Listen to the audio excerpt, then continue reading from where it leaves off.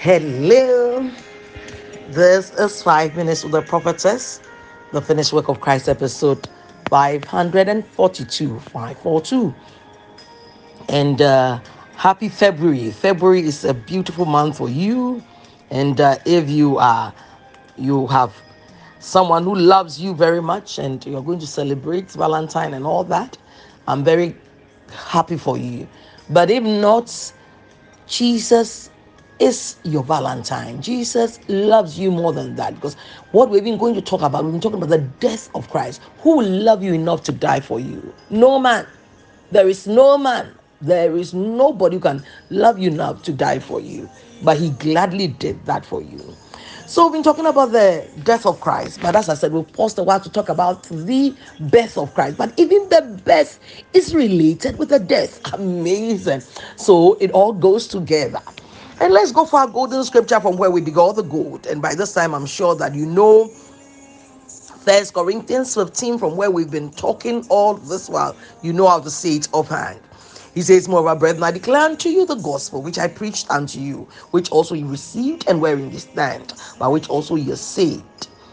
If you keep in memory what I preached unto you, unless you believed in vain. Always Paul here to say you've not believed in vain because you believe in the resurrection from the dead. Then he continues, so I delivered unto you first of all that which I also received, how that Christ died for our sins according to the scriptures. So that phrase, according to the scriptures, was what we're looking at. And we went into the revelation about how Jesus died, okay? Because we did the physical events and now we went to the revelatory events, and that took us into Genesis. Now we are looking at the birth of Christ. So we went to Luke chapter 1, and Luke 1:30, the angel encountered Mary and said, Mary, fear not. So we're looking at the spirit of fear, and we are now looking at the fear of death. Fear of death. And by the time you're through with this, you will know what Christ has done for you concerning death, and there'll be no fear. In the mighty name of Jesus, you'll be delivered from that bondage of fear. Okay, so I said to you in the previous episode about what Christ came, and that when you have to understand the work of Christ, you have to understand this word: substitution. Substitution. Substitution.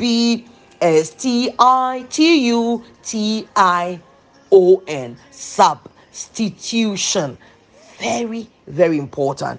So now, I want to define it for you so that you know, because sometimes you hear this word, the vicarious death of Christ. I don't know whether you have heard, you've read it somewhere, and if you are a born again believer, I can assure you that you definitely see it in various places where they're talking about the death of Christ. You will find that word vicarious. Vicarious.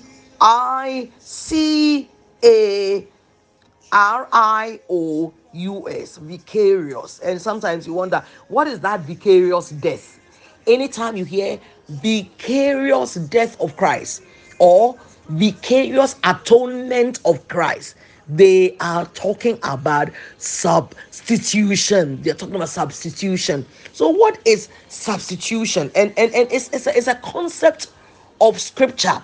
You will find it in so many scriptures talking about Christ as a substitute. Okay, so the substitutionary atonement of Christ, or anytime you hear about Christ being a substitute, it refers to Jesus Christ dying as a substitute for sinners. So Jesus dying in the stead of the sinner. Jesus dying instead of the sinner dying. So the scriptures are full of it. There are so many scriptures that talk about that, and we will be taking them and we'll be looking at them. But before we do that, I want to say that you will find this substitution in so many places. There are some that talks about them. So let me even explain before I go any further. When you look at what Christianity is saying that all have sinned. And because all have sinned, all must be punished. Every human being in this world is a sinner. And as sinners, we ought to be punished. So I'm sure you've heard, for the wages of sin is death. The wages of sin is death, or the salary of sin is death. The salary of sin is death, or the outcome of sin is death. So sin and death are relatives. The man or the soul that sins will surely die. The man who sins will surely die. So men sinned, and therefore men must die. But this is how God solved this situation of death. And by this time, you know what death means. If you've been listening to me, you know death is what? What's death? Separation. When we talk about death, is what? Separation. Good. And you know, you have three kinds of death. By this time, you should know: spiritual death, physical death, and eternal death. Okay? So, physical death, spiritual death being separation of the human spirit and soul from God. Relationship with God is separated forever. Not forever, separated. Then, secondly, physical death is when the spirit and the soul of a man are separated from his body. And eternal death is where the spirit and the soul of a man are separated and sent into a prison called hellfire for all eternity. So these were the things that the man faced. Every man has sinned, every man must die. And how is God going to solve it?